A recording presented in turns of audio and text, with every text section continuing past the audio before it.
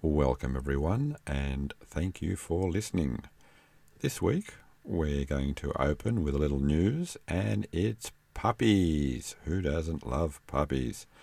So this week in Australia, to which some of you haven't guessed is where I'm from, in Brisbane, a Neapolitan Mastiff by the name of Shadow gave birth to 21 puppies.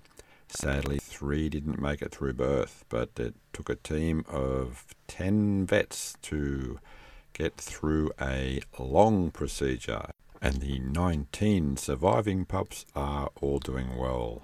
Coincidentally, another Neapolitan Mastiff by the name of Tia apparently holds the record back in 2004 with 24 puppies. I should also give a honourable mention to Sassy the Dobie here in Australia in Perth with 18 puppies in 2018. And in other puppy news, Dustin, a 5-month-old golden retriever in Adelaide, Australia, took advantage when a bowl of bolognese dropped to the floor. Dustin was quick to make sure he cleaned up the mess. Unfortunately, Dustin swallowed a fork in the process. Yes, a fork. Normal size, metal fork. That is going to be probably an unofficial entry in I can't believe my dog ate that. Dustin was rushed to the vet, where I can happily say they extracted the fork and there are no ongoing issues. And now we'll get into this week's interview. So I assume this is a family show. I just shouldn't swear or anything. Yes, I'm trying to keep it PG. So, okay, welcome to the Relaxed Dog Podcast. I'm your host, Robert Ober, and I'm here with my friend Sean, and we're going to be talking about Bruce. Hi, Sean. How you doing? I'm good, thanks. How are you? Going very well under the certain circumstances that we're in today. So, Bruce, can you give me a little bit of background just before you got Bruce on why you were thinking of getting a dog and how you got Bruce? So I'd had dogs when I was a kid. I grew up in New Zealand, and we always had dogs there. Partly, I guess, because in New Zealand most people have houses rather than units, so it's sort of easy to have dogs. Mm-hmm. Once we came to Australia, it was a bit more difficult because we lived in units and townhouses and stuff like that. But I'd sort of always liked dogs, so wanted to get one. Then when I met my wife and we bought a unit at North Gosford, obviously we weren't allowed to have pets there either, but we'd sort of talked about it for a few years that we'd like to get a dog. So we ended up buying a house in Wyoming, and part of the reason was simply so that we could get a dog if we wanted to. Obviously having extra space, not having to worry about neighbours and stuff was good, but that was sort of part of the reason for buying the house. So, You started then having a discussion. Yes, you're going to get a dog? Yeah, we pretty much decided. Then one day, I can't remember what we were doing. I think we went to Sydney for something, maybe just for lunch. And we weren't actually quite ready. We'd only just moved in here for about a month, maybe even less, maybe only a few weeks. But yeah, because it was sort of part of the plan, we decided to visit the RSPCA in Summersby on the way home, just to have a look, basically. As you do.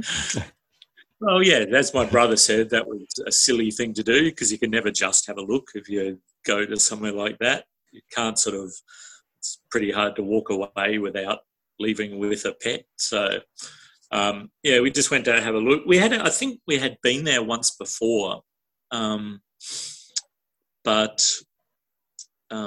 as most people know, if you've been to that sort of RSPCA type place or I guess like a pound where the dogs are all in cages, they tend to be a little bit manic.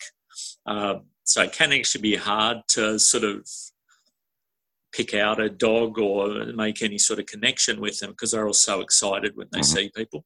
Yep, absolutely. Yeah, but so I think we had been there once before and we hadn't sort of seen a dog that really caught our attention or anything. But then we went this time just to have another look. And yeah, that's when we met Bruce. So he was in one of the cages there. He was 6 years old, so he had been, I guess, not abandoned or dumped or anything. His owners had taken him to the RSPCA. I think our understanding was they had young children and perhaps he was older than their kids, so perhaps they'd just, not had time for him once they had a couple of young kids. So I think he'd only been there a month or two. And yeah, when we walked along all the cages, there was, I don't know how many, maybe a dozen dogs, and they all going crazy as they do. And he was actually the only one that wasn't. He was just sitting at the front of his cage, wagging his tail, like sitting down with his tail just wagging back and forward behind him. So he sort of caught our attention because he was the one that was different to all of the others. I don't know if we were actually going there specifically to get a dog, the ones that were manic, that wouldn't have put us off or anything, I think. But it was just because we weren't there to get a dog that day. He caught our attention because of the way he was acting. And then it may have been because I don't think he had been there as long as some of the other dogs. And I think the longer there, obviously, the more sort of the more excited they are when they see people. Whereas he was probably still in that period where he just thought his owners had left him and they were going to come back and get him at some stage. So he was just sort of sitting there wagging his tail, hoping to get a pat, not because he was, not because he'd been abandoned or anything, or as far as he knew, not abandoned. So, yeah, it was a bit different to us. And how was the transition period, the first couple of weeks at home? Yeah, so once we got him home, he was pretty good. He was quite well trained, I think, before. So he walked on a leash very well. At the RSPCA, we took him for a walk the day that we went and saw him the first time, and he was very well behaved on a leash. And around the house, once we got him here, he was very, he was generally very well behaved. He was obviously house trained and everything like that. I think he probably came here, probably initially thought we were taking him to see his previous owners.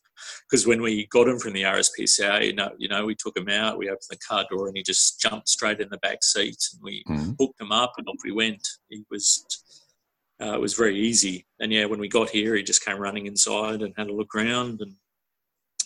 And that side of it was pretty smooth. Okay. As it turned out, a little bit later, once we started taking him out for walks and stuff, we realised that he did actually have a couple of issues which we hadn't noticed before, or not noticed at the RSPCA. At the RSPCA, he seemed to get along very well with the other dogs, but I think we've since learned that he's very good at getting along with other dogs when he knows them. He's not very good when he doesn't know them. So I think the ones at the RSPCA, he knew them, so he was fine. And we should mention what type of dog is Bruce. So Bruce is a Kelpie crossed with a Rottweiler. So he's, I guess he kind of looks Kelpie-ish, but he's generally bigger. He's got a kind of a bigger chest and stuff than a Kelpie has. He's probably, I don't know, maybe 50% bigger than a purebred Kelpie. So he's sort of got that Rottweiler size. And perhaps his nature, he sort of behaves more like a big, powerful dog, more so than a sort of endurance dog like a Kelpie is. So he's probably, I think his nature is probably a little bit Rottweiler-ish. And so that was how long ago? I think it was about November, more than 3 years ago. So where are we? April, maybe 3.5 years, I think. Okay. So Bruce is a bit more of a senior citizen now. Yeah, he turns 10 in October this year, so in about 6 months. Mm-hmm. And how's his activity level? Have you noticed much change in the 3 years that you've had him? We have, to an extent. When we got him, we knew that he had the hip dysplasia on his left side, because that was in the report at the RSPCA. He also, when we, not the first vet that we took him to, but another vet that we took him to said that he's got arthritis in his right knee as well, which we probably didn't really notice at the time, but we do notice now, maybe because we know it's there, but also we think that has got worse over the 3 years that we've had him. Mm-hmm.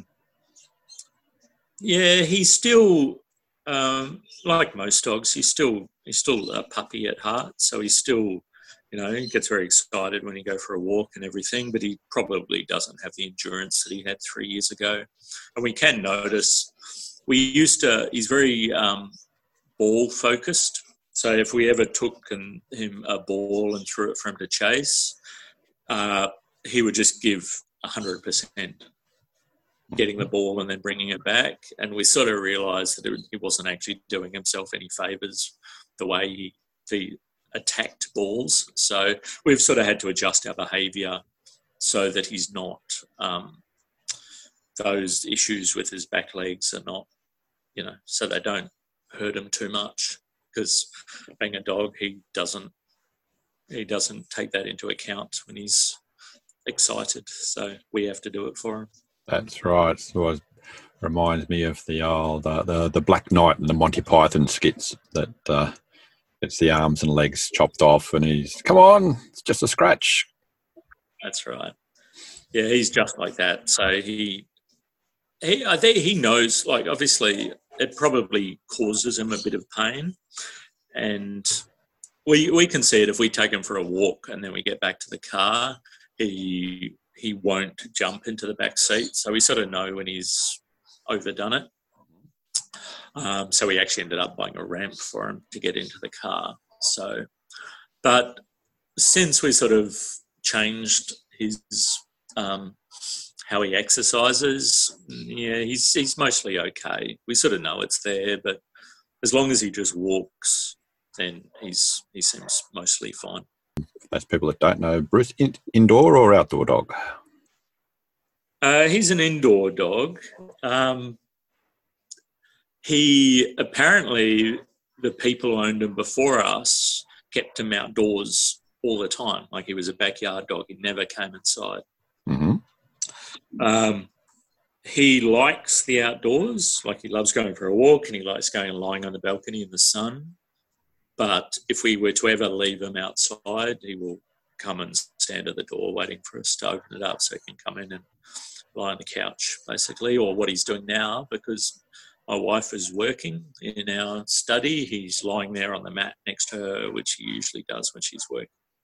And when he goes out, has he got a favourite area or type of area that he likes to go to? He's pretty adaptable.